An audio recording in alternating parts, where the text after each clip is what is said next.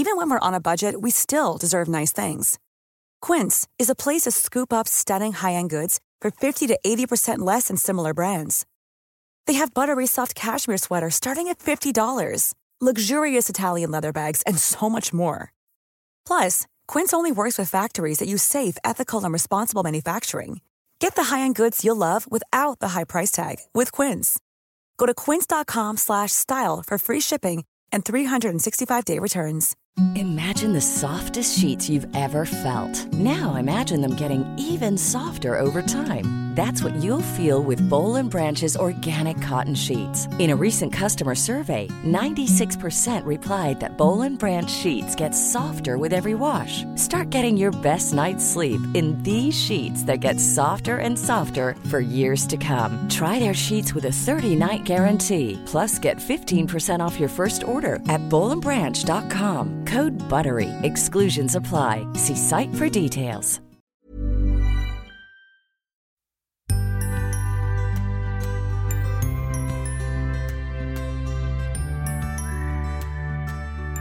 Hej, hallå där ute i poddrymden. Vad kul att du har klickat på play-knappen på veckans avsnitt. Är det så att du har ett barn i den så kallade trotsåldern, eller lyssnar du kanske lite mer i förebyggande syfte? Oavsett är du hjärtligt välkommen att höra godbitar från många av våra experter på temat trots, som ofta går hand i hand med fler konflikter hemma. Jag som pratar heter Evelina Åkerberg och är grundare av Rulla Vagn. Jag har klarat mig igenom trotsåldern en gång, men nu är även min 2-åring och nosar i de här tassemarkerna. Så det här avsnittet är lika mycket för min överlevnad som för din.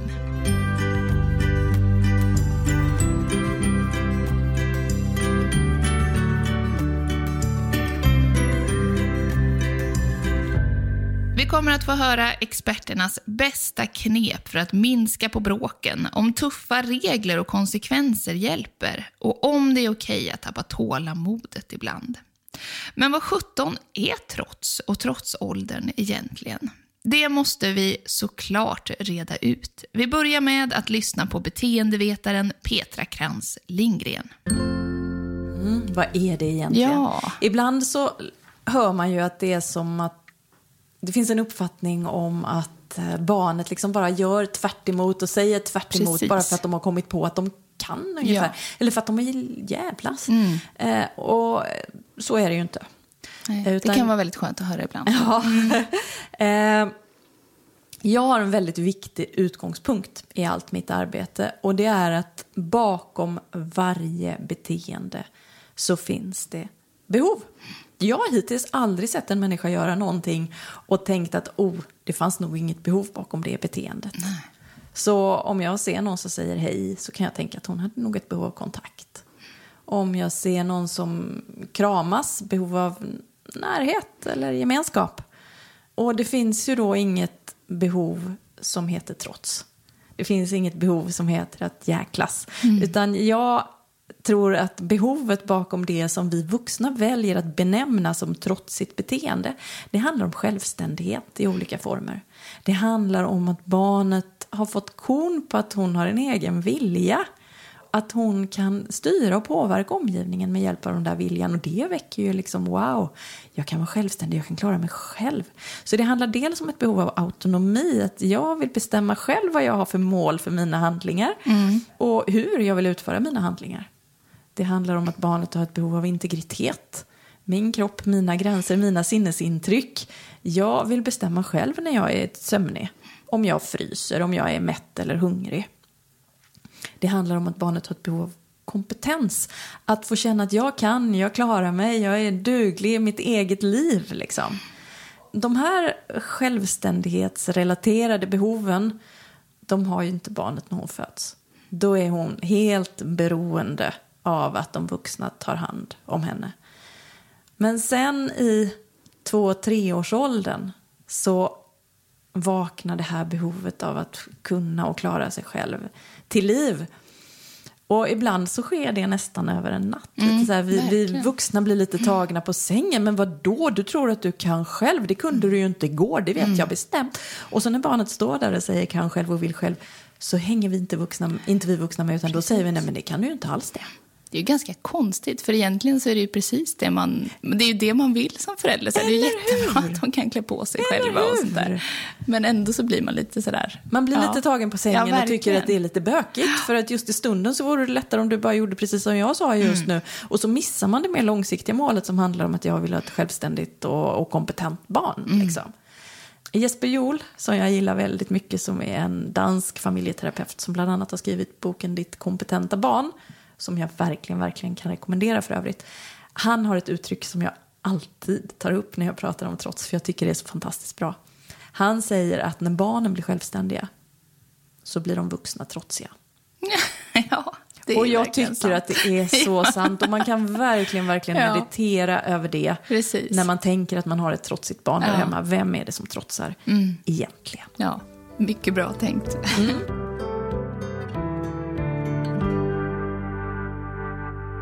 Kanske har du, precis som många av oss, fått höra att det är viktigt med gränser och konsekvenser för barn.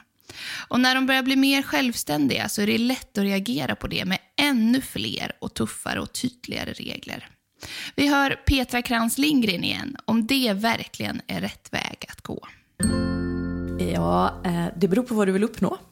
Vill du på sikt ha ett lydigt barn som gör som du säger och som sätter sin egen vilja på undantag, ja, men gör det då. Men de flesta vuxna jag möter, faktiskt alla vuxna jag möter, lockas inte av den tanken. Utan de allra flesta vill, om man ställer frågan vad har du för mål på lång sikt som vi just pratade om, då vill de ha självständiga, ansvarstagande barn som visar respekt för andra, har omtanke om andra och så vidare. Och då tror jag inte att det här med att möta barnens uppror eller självständighetssträvan med att sätta gränser är det som gagnar målet allra bäst. Utan då blir förhållningssättet ett helt annat. Då får jag fundera över det här behovet som mitt barn ger uttryck för nu. Behovet av att få vara självständig och kompetent i sitt eget liv. Hur kan jag hjälpa barnet att få det behovet tillgodosett på konstruktiva sätt? För det handlar naturligtvis inte om att vi ska ge efter för barnets minsta nyck och kanske byta plats i soffan varje gång barnet ber om det, eller att de ska få spola ner plånboken i toaletten som de gärna vill göra. Utan det handlar ju om att se behovet bakom beteendet och att erbjuda barnet konstruktiva möjligheter att få det behovet tillgodosett. Barnpsykologen Martin Forster instämmer i att stränga regler inte är rätt väg att gå. Och påminner också om det som vi alla vet, men kanske glömmer bort ibland. Alla barn är olika. Men annan form av auktoritär uppfostran eller föräldraskap där föräldrar är väldigt stränga, det innebär ju i regel att barnen blir mer trotsiga. Just det. Inte alla barn. Det man har sett där, det är att det som har störst betydelse för om ett barn blir trotsigt eller inte, det är barnets medfödda personlighet. Just så det. Att, det spelar in också. Precis. Om man har ett barn som råkar ha fått en sån eller råkar ha en sån personlighet, då har ju föräldrarna också ofta en sån personlighet, hänger ihop genetiskt. Ja, om man då är auktoritär med ett sånt barn som är lite mer impulsivt och hetsigt, då ökar risken för att det barnet ska bråka och trotsa mer. Om man har ett barn som tvärtom är lite mer inåtvänt och växer upp med auktoritära föräldrar, då ser man att det är negativt för det barnet på ett annat sätt. Att det barnet blir inte kanske trotsigt och bråkigt, men däremot så blir det mer hämmat och att det tär liksom på självkänsla eller självständighet framförallt. Just det, det vänds inåt istället. Vänds inåt. Så att det är ju i alla länder, alla forskare är ju mer eller mindre överens om att den auktoritativa eller demokratiska barnuppfostran är den bästa. Och sen kan man alltid diskutera var gränserna går. Var går gränsen mellan att vara demokratisk? Hur demokratisk ska man vara? Sådär. Men generellt sett så ser man ju att det är bra för barn om föräldrar har en mer resonerande stil när man uppfostrar.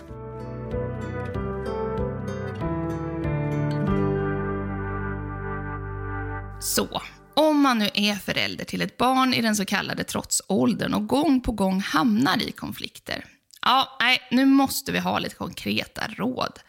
Petra Krantz Lindgren får börja med sina bästa tricks.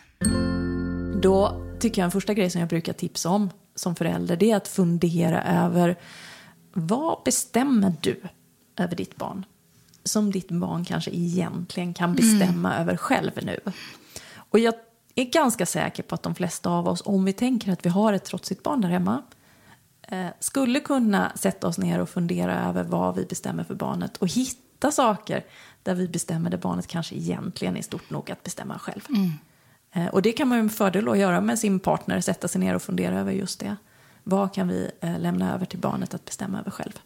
Det går ju så mycket på rutin det där. Det gör ju det. Jag tycker själv att man upptäcker ofta när de kommer hem från förskolan och så bara så här, jaha, gör du Kan du gör det? din egen macka där, jaha. Så här. Exakt. Och för man bara liksom gör allting på rutin. Så det är jättebra att tänka efter ibland. Precis. När kan det vara läge för lite förändringar? Och det var just det som var mitt andra tips faktiskt. Vad gör du för ditt barn? Just det. Som ditt barn kanske skulle tycka om att göra själv. Ja, de Känna tycker sig att det är kompetent att göra superkul. själv. Ja, visst. Smörja smörgåsen, hälla upp mjölken, allt det där. Och då, men då spiller de ju. Ja, men kan du kanske stå ut med det? Om målet är att ditt barn ska få känna sig kompetent. Vad gagnar den långsiktiga utvecklingen mest? Det tredje som jag brukar tipsa om, det är att låta barnen ta ansvar där hemma. Och då kan man med fördel fråga ett litet barn, finns det något där hemma som du skulle kunna tänka dig att ta ansvar för? Och när barnen är små, då kan man också behöva ge dem en liten ansvarsmeny.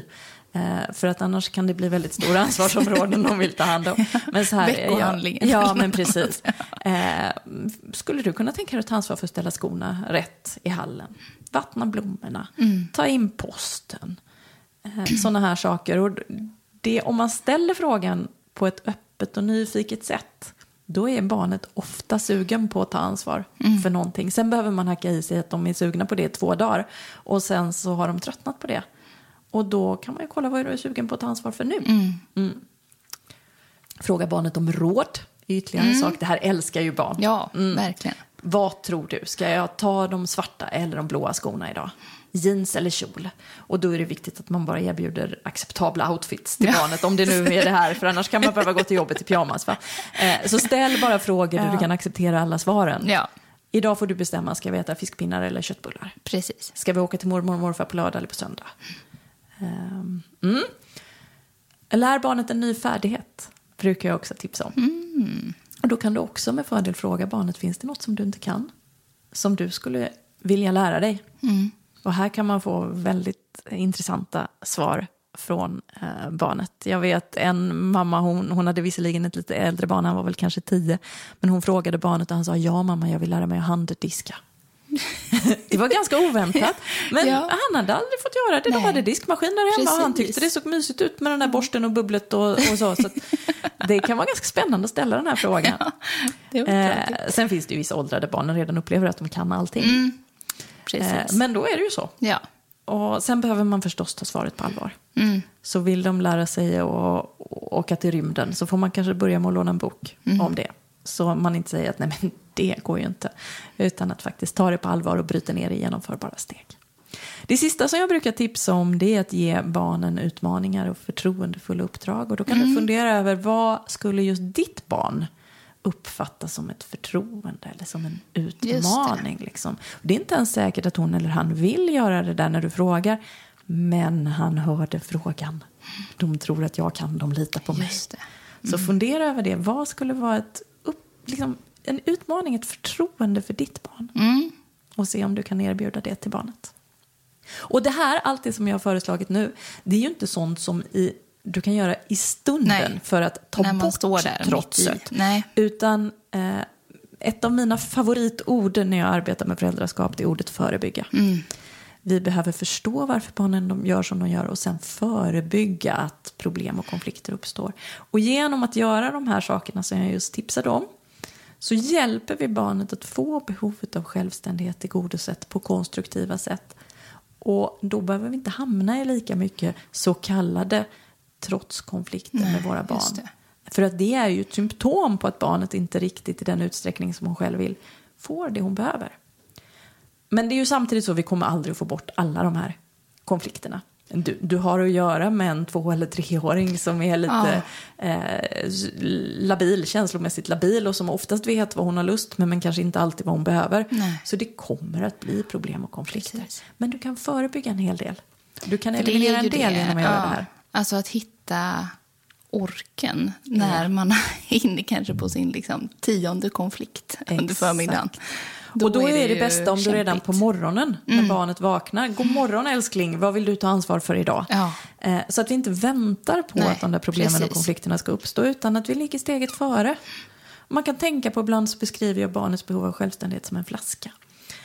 Och när det börjar bli tomt i den där flaskan, det är då vi hamnar i massor av trotskonflikter med våra barn. Om jag istället tänker att jag ska fylla på den där flaskan, då behöver det inte bli lika jobbigt. Vårt nästa tips kommer från barnpsykologen Martin Forster. Han poängterar hur extra viktigt det är med positiv uppmuntran och kärlek i perioder när relationen kanske lätt blir fylld med bråk och tjat. I alla relationer egentligen, både mellan föräldrar och barn och andra relationer, så är det nödvändigt med en balans mellan positivt samspel och negativt samspel. Där tyvärr kan man väl säga, vi människor riggade så att vi reagerar mycket starkare, kommer ihåg mycket mer det negativa som händer oss i livet. Om man till exempel får feedback från några som man har i sin närhet, så kommer man ihåg den enda negativa kommentaren och glömmer bort alla positiva. Ja, det kan vi nog alla skriva under på. Det känner man igen. Ja. Och så är det i relationer mellan barn och föräldrar också. Och det gör att det krävs överskott, kan man säga, på positiva stunder tillsammans. Där man bara har trevligt eller där man ger någon positiv kommentar eller visar uppskattning på olika vis. Det här ordet som jag har tagit där då, just uppmuntran, det kanske man förknippar med att man ska ge någon slags beröm när barnet gör bra saker. Ja, just det. Vad duktig du är. Vad duktig du är, ja. Och det är inte det som det handlar om, utan det är i det dagliga samspelet. Precis. Positiva reaktioner eller neutrala reaktioner till och med. Bara att man ser varandra och reagerar på ett sätt som gör att båda mår bra. Precis. Det är det jag är ute efter, att det måste vara en övervikt på det. Precis, som att till exempel så här, tack för att du gjorde det här. Eller vad tack. Glad jag blev när jag fick en kram. Ja, den typen, liksom. Eller hej. Eller hej vad som helst. Ja, alltså om man nu skulle sitta och räkna i vardagen så måste det vara ungefär 5 gånger mer sånt än det negativa. För det som händer annars, det är att om det börjar bli 50-50, då tar det negativa över. Då börjar det äta upp relationen.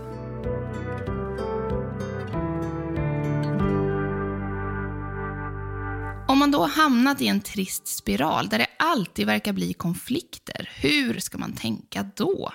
Psykologerna Kajsa Lund-Rodin och Maria Laloni fyller på med fler tankar. Det kan vara jättesvårt. Det kan det verkligen vara. Man får på något sätt försöka påminna sig själv om det. På ett eller annat sätt. Man kan sätta upp någon liten skylt som bara man själv vet vad den betyder. Att, särskilt om det är en situation där det blir mycket negativt. Till exempel matbordet. Ja, till matbordet. Eller i hallen när man ska iväg på morgonen. Ja, verkligen. Alltså en påminnelse till sig själv att just det, jag ska ju faktiskt försöka fokusera på det som faktiskt funkar. Men sen är det också ett uttryck som vi brukar hänvisa till, catch them being good.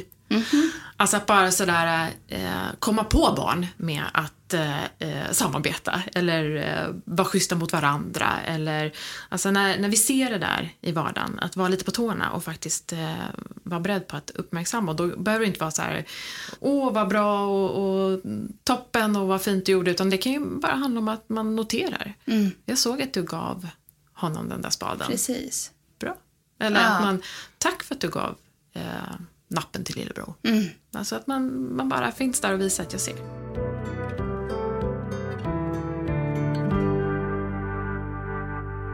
Petra Krantz Lindgren menar att det är viktigt att skifta fokus från det vi vill i stunden till att tänka mer långsiktigt.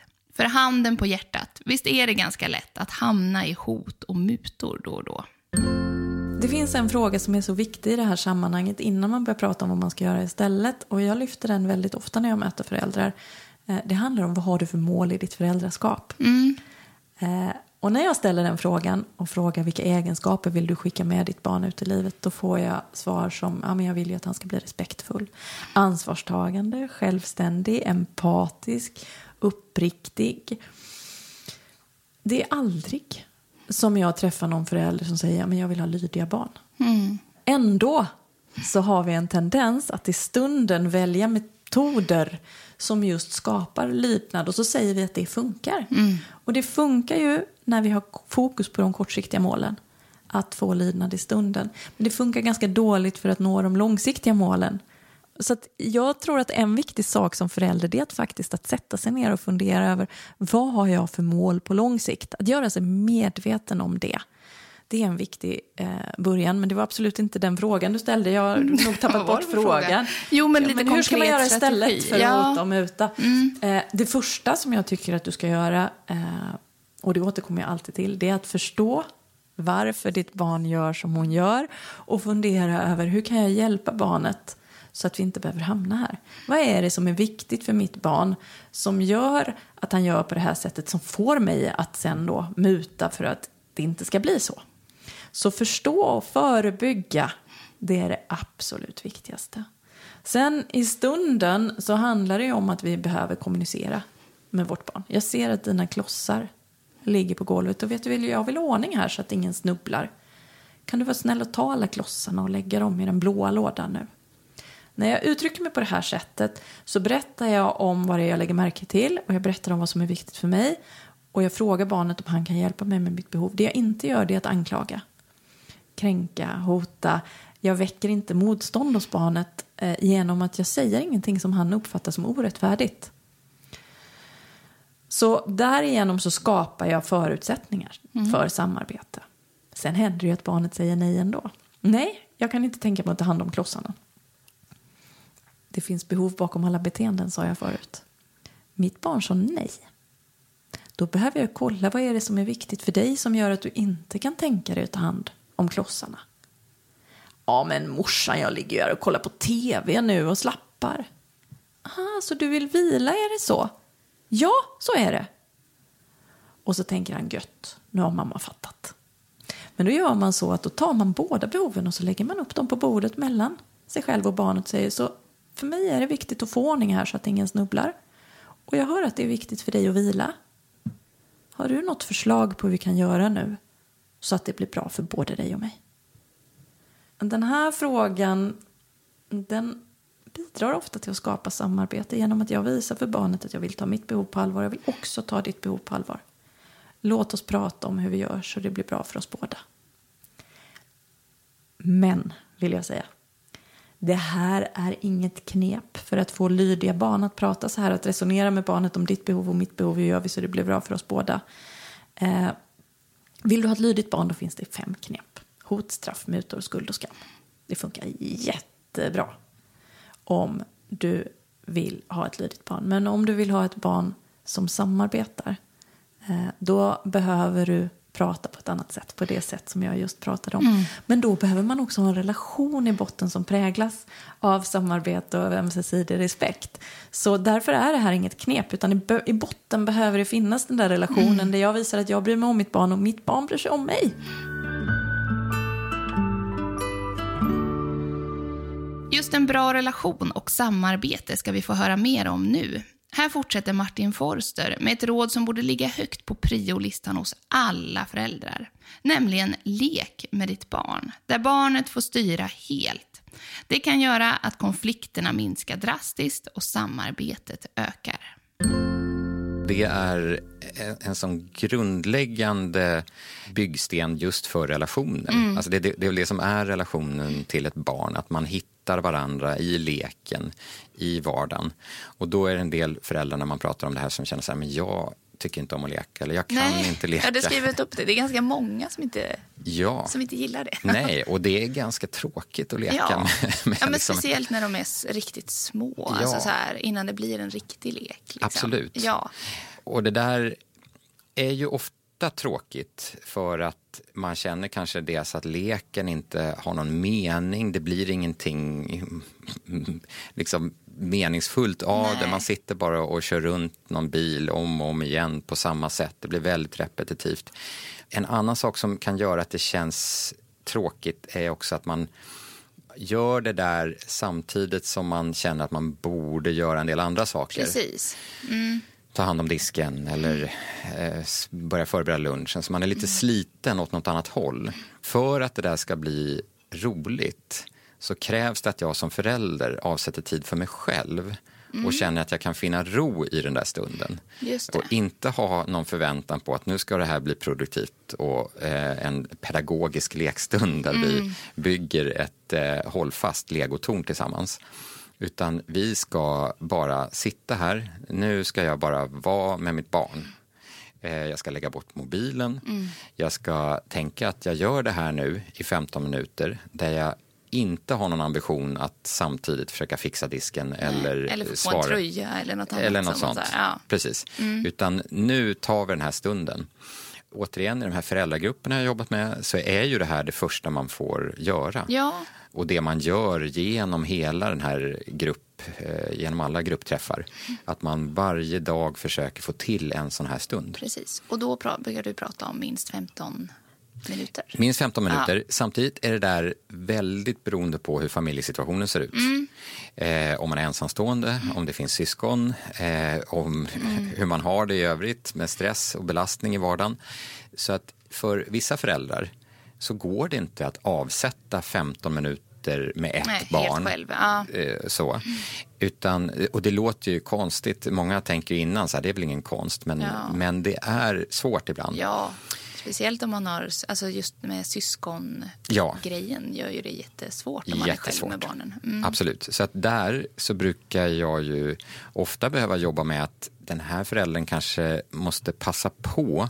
Då är det viktiga är kanske inte att man sitter ner och leker med någonting tillsammans, utan det viktiga är att jag har en stund under dagen där jag bara helt och hållet fokuserar på mitt barn. Just det. Till exempel när vi går till förskolan. Att jag då väljer att nu tar jag bort mobilen. Det är ju ofta mobilen som ställer till det, skulle jag säga. Ja, det är så. Ja. Nu stänger jag av den. Och nu hänger jag bara på vad mitt barn vill prata om. Och jag gör det här till en stund för oss tillsammans. Det är egentligen samma sak man uppnår där. Att man har en stund som man viker för relationen. Jag har märkt själv lite, nu när jag läste om din bok här, så har jag märkt att jag ställer så extremt mycket frågor när jag leker med min 4-åring. Han leker ju verkligen ganska så här ingående, avancerade lekar där man inte får styra så mycket själv, utan man har ju väldigt tydlig bild över vad jag ska göra i leken. Men det är så himla lätt att ställa bara 100 frågor om allting. Och jag märker att det dödar leken lite. Och det påminner sig om när jag läste din bok, att det ska man ska inte ställa så mycket frågor. Nej, och jag menar det kan man ju förstås göra ibland om ett barn verkar vilja förklara och berätta. Men generellt, och det är därför det rådet finns med där, som man ju sett i, när man bara har gjort studier av samspel mellan föräldrar och barn, så ser man ju att samspelet flyter på ett helt annat sätt om föräldern inte ställer frågor.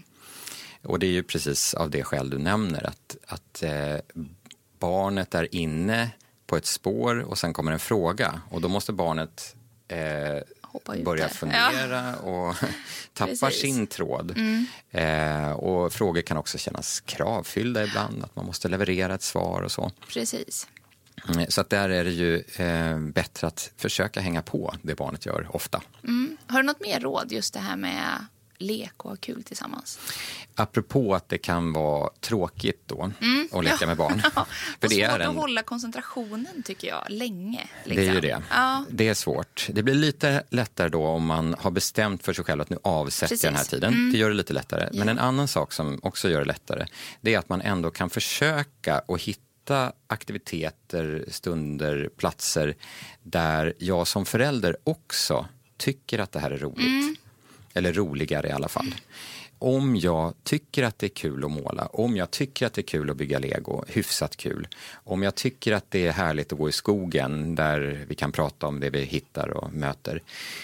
Försök att styra åt det hållet, för ju mer du själv genuint kan uppskatta aktiviteten, desto mer kommer ditt barn att känna det. Så att det är väl också viktigt att man behöver inte liksom bara göra det som barnet väljer först hela tiden.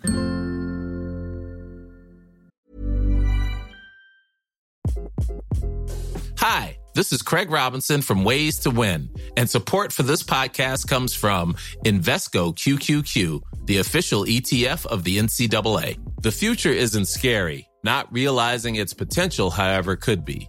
Just like on the recruiting trail, I've seen potential come in many forms as a coach. Learn more at Invesco.com/QQQ. Let's rethink possibility. Invesco Distributors, Inc. There's never been a faster or easier way to start your weight loss journey than with PlushCare. PlushCare accepts most insurance plans and gives you online access to board-certified physicians who can prescribe FDA-approved weight loss medications like Wegovy and Zepbound for those who qualify. Take charge of your health and speak with a board-certified physician about a weight loss plan that's right for you. Get started today at plushcare.com/weightloss. That's plushcare.com/weightloss. plushcare.com/weightloss.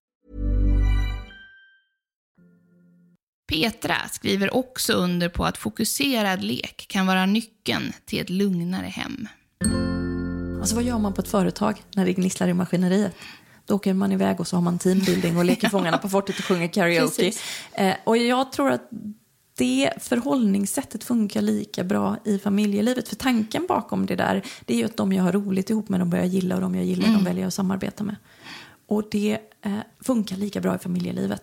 Så därför när jag har lite längre föräldrakurser så brukar jag ge mina deltagare läxa att de ska avsätta 10 minuter, en kvart varje dag när de försöker ha kul ihop i familjen. Och det spelar inte så stor roll vad de gör. Det viktiga är att det är 10 minuter, en kvart här och nu varje dag. 10 minuter utan avbrott för sms och telefonsamtal och mejl. 10 minuter utan frågor om vad till lunch, rör och packat gympapåsen för imorgon. Och det är 1 månad mellan det första och det andra kurstillfället. Och många av de här föräldrarna, när de kommer tillbaka efter den här månaden och har gjort den här läxan, vittnar om att mycket av det som tidigare var konfliktsituationer i deras liv, maten, läggningen, duschningen, det har liksom försvunnit. Och jag tror att förklaringen till det är att när barnen får liksom uppleva samarbete och gemenskap och glädje och vi är på samma lag, vi gillar varandra, ja men då följer det med. Det spiller över även på det som tidigare var en konfliktsituation. Så ibland så blir jag nästan ledsen över hur stor skillnad det kan göra att se till att ha roligt ihop i familjen varje dag. Jag skulle önska att det alltid var så att vi hade roligt ihop i familjen så att det inte behövdes. Men det hjälper mycket.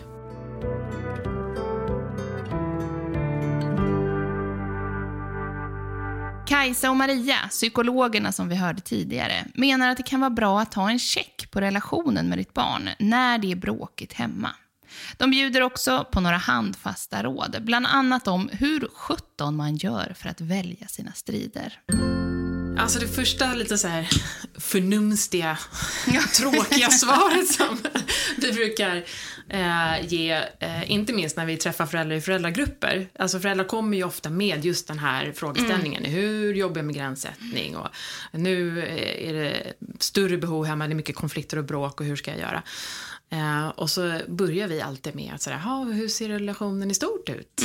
Hur har ni det med tid tillsammans? Och hur har ni det med värme i relationen? Och har ni haft någon barnstyrd tid på senaste? Så att liksom det här med att backa hem och faktiskt kolla relationsstatus i stort. Precis. För att ofta ser man att när det är mycket konflikter eller man känner det här akuta behovet av mer gränssättning, så är det ofta, inte alltid, men man behöver också kolla av det i alla fall, att det inte är en signal på att det kanske behövs mer av samvaro eller positiv uppmärksamhet, eller att det är en skev balans just nu mellan positiv och negativ uppmärksamhet till barnet.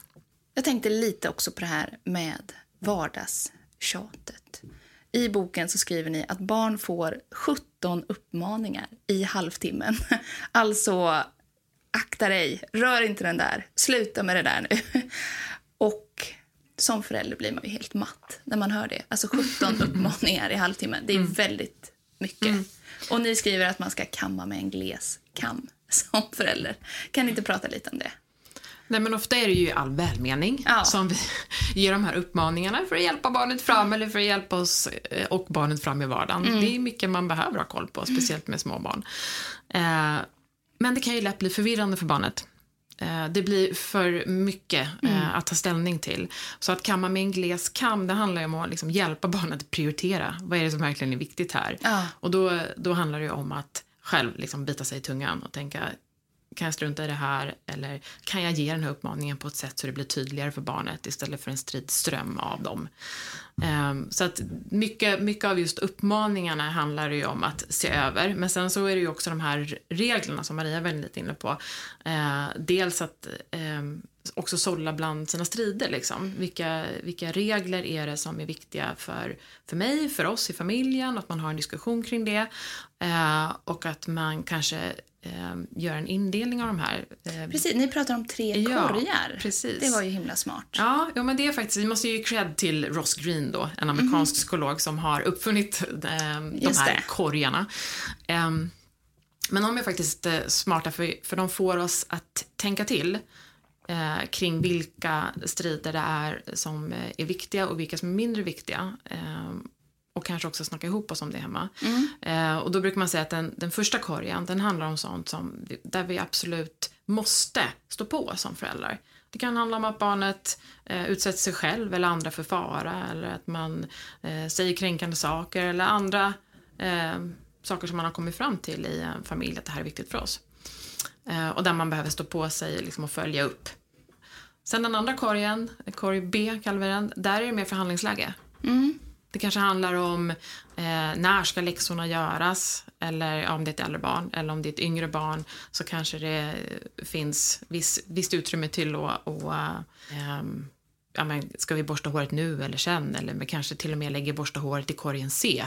Det kanske är okej, för korgen C handlar om att där kan vi släppa. Just det. Så där kanske det är så att vi behöver se mellan fingrarna helt. Idag går vi till förskolan utan att borsta håret. Det är okej, jag tar inte den striden. Utan jag tycker i sådana fall att det är viktigt att vi fokuserar på någonting annat. Så de här liksom 3 korgarna handlar ju om att sortera för att göra det lättare för oss i stunden. Precis, att både kunna släppa välja sina strider. Men också veta när vi ska stå på oss. Just det. Ja, men det där är faktiskt jättebra tycker jag. Att man funderar igenom. Det gör ju det hela lite lättare också. Kanske hejda de här 17 uppmaningarna som slinker ut, tycker jag, ganska lätt.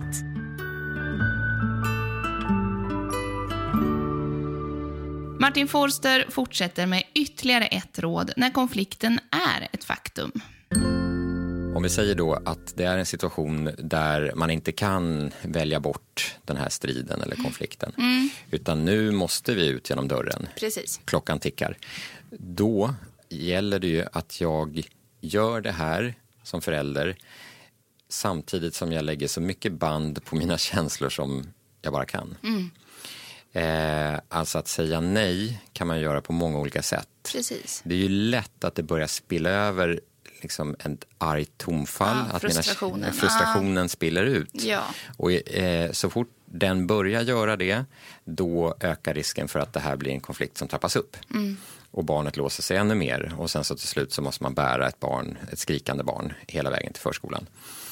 Och där är det såklart svårt. Det är ibland övermänskligt att lägga band på de här känslorna. För den här frustrationen kan ju vara enorm. Och stressen som finns där hela tiden i vardagen.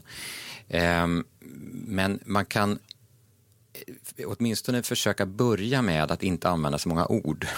Ja, just det. För att det är ju till exempel ofta så då att om ett barn vägrar att ta på sig kläderna, vägrar att komma ut, så slutar det med att jag som förälder får göra det där. Och om jag lyckas hålla mina egna känslor i schack så kanske jag lyckas göra det ganska mjukt. Jag har inte det där häftiga kroppsspråket. Nej. Utan jag lirkar och håller på och försöker distrahera och sådär. Just det. Och om jag då samtidigt lyckas att göra det utan att ha liksom en spikerröst som ligger ovanpå där så här, nu har vi superbråttom och nu måste vi och därför och jag är så trött på att och så vidare. För det läcker ju ofta ut. Absolut. Så att man kan göra det här ganska tyst. Man kan, om man orkar liksom sinnesnärvaro i stunden, så kan man till och med prata om andra saker just för att distrahera och så. Men det är det där att sätta den här gränsen, det gör jag i praktiken genom att nu blir det så som vi har sagt, att nu ska vi gå till förskolan. Då har jag satt en gräns eller varit tydlig och konsekvent. Så att vi faktiskt kommer iväg och kläderna är på. Det blir så. Och så länge det blir så behöver jag inte lägga på alla de här orden. Just det. Jag behöver inte heller i efterhand säga att hur det här blev och bearbeta det och prata med barnet om det. Utan så länge jag ser till att det blir så här, så har jag satt den där gränsen som är nödvändig. Just det. För vad är det man undviker där? Jo, det är att hamna i att inte sätta gränsen, utan vi börjar läsa böcker som jag gjorde senast i morse för min 3-åring. Och vi börjar göra en massa andra saker på morgonen. Och så blir det så att vi blir jättesena och då blir jag jättefrustrerad. Och då ökar risken för att jag börjar säga saker som att det här funkar inte längre och vi måste komma iväg på morgonen. Nu är vi jättesena, bla bla bla. Men det är ju mitt ansvar att se till att vi inte blir sena. Det.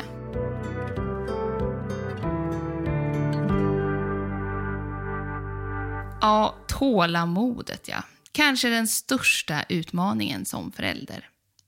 Är det okej att bli arg? Kan det vara skadligt för barnet om jag tappar en stress imorgon eller när 2-åringen lägger sig i en hög på vägen till föris? Vi hör Petra Krantz Lindgren. Ja, det beror på hur vi blir arga, skulle jag säga. Ingenting är skadligt om det händer en gång eller 2. Tror jag. Alltså det beror ju, ingenting låter ju som att vi kan slå våra barn någon gång. Det är inte det jag menar. Nej. Men om jag blir arg och tappar tålamodet och samtidigt tar ansvar för min egen ilska. Genom att visa att det är jag som inte förmår bättre just nu. Det är inte skadligt. Det är till och med nyttigt. Barnen behöver se att vi tappar det. Att vi inte är kompetenta hela tiden. Och vi kan erbjuda en ganska fin förebild genom att göra det på ett respektfullt sätt. Men om vi tappar tålamodet och samtidigt klandrar barnet. Som att jag skäller på barnet. Du borde veta bättre. Eller du får inte. Vi blir arga och vi säger du är inte okej när du gör på det här sättet. Då händer det ju på sikt någonting i barnet om vi gör det ofta. För det väcker ju, dels väcker det skam hos barnet. Och ur skam föds självförakt. Det kan också väcka rädsla hos barnet. Och för det första är det ju så att om vi tror att vi ska lära barnet någonting när vi blir så där arga så har vi tyvärr fel. För att när jag blir arg på ett sätt som gör att mitt barn blir rädd, då kopplas de där inlärningsfunktionerna i hjärnan bort. Det går inte att lära sig någonting när man är rädd. Det finns hur mycket forskning som helst som visar att vi inte ens tillgång till de delarna av hjärnan. Så att bli arg i syfte att barnet ska lära sig någonting, det är faktiskt helt meningslöst. Dessutom är det ju så att om jag skäller på mitt barn på ett sätt som väcker rädsla och skuld och skam hos barnet, på sikt så skadar det relationen. Igen, det är ingen fara om det händer en gång eller 13 gånger ens. Men om det händer hela tiden så skadar det på sikt relationen. Dels genom att det kanske, alltså en utskällning uppfattas ju nästan alltid av barnet som orättfärdig. Som att de har inte förstått vad det var som var viktigt för mig. Och det kan väcka lite förakt hos barnet mot föräldern. Det kan också väcka motstånd. En vilja att hämnas. Mamma var dum mot mig så nu ska jag vara dum tillbaka. Och det kan också resultera i att barnet börjar på sikt ljuga och smyga och inte berätta sanningen för att inte riskera att än en gång bli skälld på. Så om vi gör det ofta, tyvärr jag skulle önska att jag kunde säga att det inte är så, men det är så, det skadar relationen. Jag säger inte att det är fel att bli arg.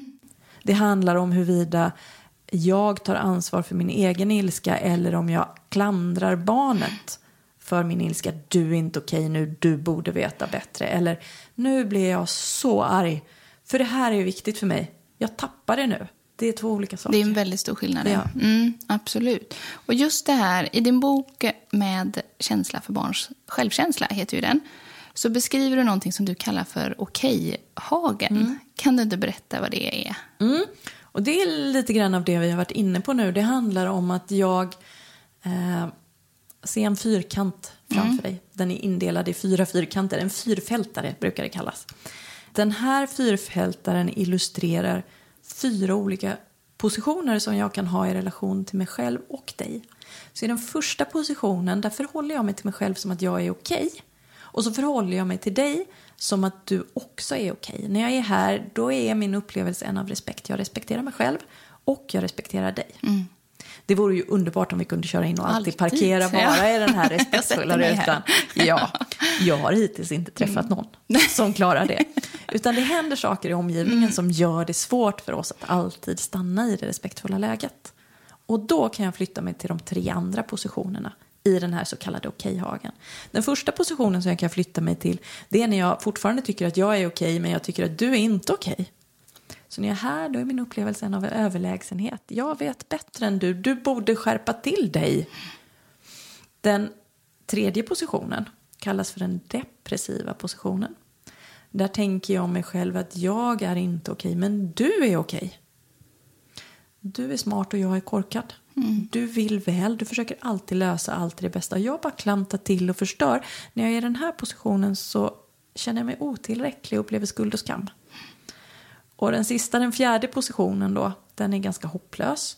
För där förhåller jag mig till mig själv som att jag inte är okej. Och till dig som att du inte heller är okej. Ingen av oss är okej i den här positionen. Och här är min upplevelse då snarare en uppgivenhet och vanmakt. Jag pratar ofta och mycket om den här modellen. För jag vill med den visa att det vi gör och det vi säger påverkas väldigt mycket av hur vi gör och säger det vi gör och säger. Så jag kan vara i den respektfulla rutan och säga till dig, Evelina, att jag inte är arg, du kan göra som du vill. Men jag kan ju också vara i rutan där jag är okej och det är inte du och säga, jag är inte arg, du kan göra som du vill. Och nu ser ju inte lyssnarna hur jag ser ut här, men jag kompletterar också det med ett ganska aggressivt ansiktsuttryck och knutna händer. Och det här uppfattar barnen. De hör skillnad det är klart. Beroende på vilken position jag är när jag pratar. Och de ser också skillnad på mitt kroppsspråk och mitt tonfall och mitt ansiktsuttryck. Och det här behöver vi bära med oss. Det är väldigt lätt när man pratar om föräldraskap att man pratar om vad vi ska säga, vad vi ska göra. Men vi behöver bära med oss att det spelar också jättestor roll hur vi gör och säger det vi gör och säger. Martin Forster fyller på med fler tankar kring den så kallade kameleonteffekten som kan vara värd att ha i minnet när impulsen att höja rösten kommer. Det handlar ju helt enkelt om att barn omedelbart tar efter sina föräldrars beteenden. Så i en konflikt exempelvis, i det ögonblick föräldern höjer rösten så kommer barnet höja rösten. I det ögonblick föräldern börjar klaga på någonting så kommer barnet klaga. Det är så barn lär sig, de imiterar. Det gäller ju inte bara konflikter utan det gäller ju även oro som vi pratade lite om förut. Precis. Ja. Det är ju också så att man ser att om jag agerar på ett visst sätt mot mitt barn, till exempel skriker, sluta skrika. Den gamla klassikern. Ja. Så är det ju, det är också sådär vanligt påstående att barn gör inte vad vi säger utan de gör vad vi gör. Precis. Men här är det ganska ögonblickligt. Det är ögonblickligt. Ja, det är väldigt intressant tycker jag. Ja, och det är det. Och det är också så att till viss del handlar det om att barn tar efter och lär sig att det är så här man löser en konflikt. Ja. Och kanske tar med sig det i andra relationer också med syskon och på förskolan. Men dessutom är det ju liksom i stunden så triggas man ju också direkt bara. Om någon får ett argt ansiktsuttryck. Precis. Det händer saker direkt i hjärnan. Spegelneuronerna reagerar och sen så blir det liksom en dynamik där som är ganska destruktiv.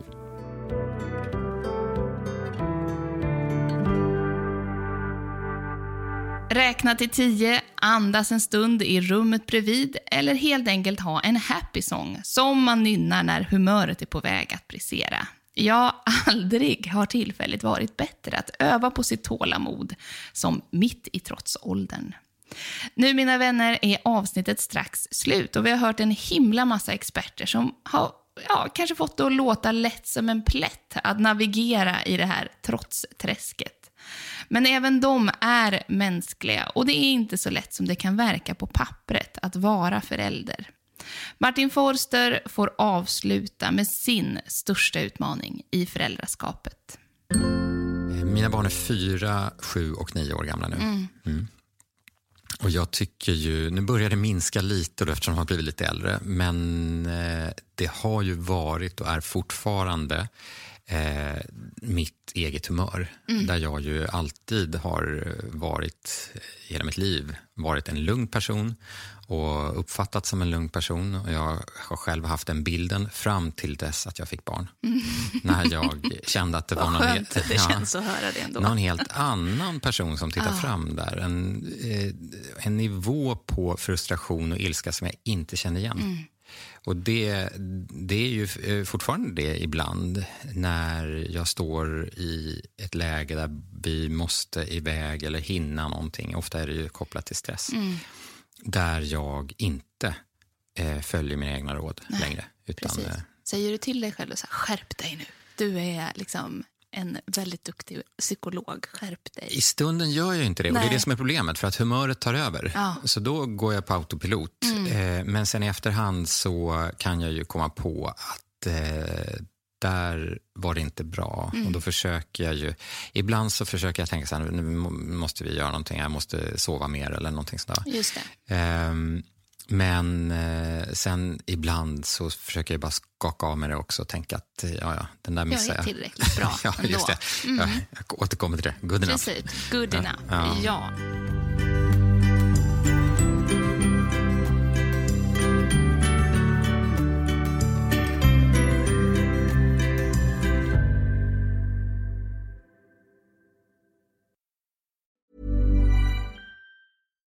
Hi, I'm Daniel, founder of Pretty Litter. Cats and cat owners deserve better than any old-fashioned litter. That's why I teamed up with scientists and veterinarians to create Pretty Litter. Its innovative crystal formula has superior odor control and weighs up to 80% less than clay litter. Pretty Litter even monitors health by changing colors to help detect early signs of potential illness. It's the world's smartest kitty litter.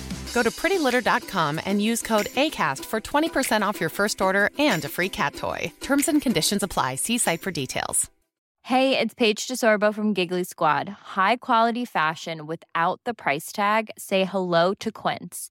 I'm snagging high-end essentials like cozy cashmere sweaters, sleek leather jackets, fine jewelry, and so much more. With Quince being 50 to 80% less than similar brands. And they partner with factories that prioritize safe, ethical, and responsible manufacturing. I love that. Luxury quality within reach. Go to quince.com/style to get free shipping and 365-day returns on your next order. Quince.com/style.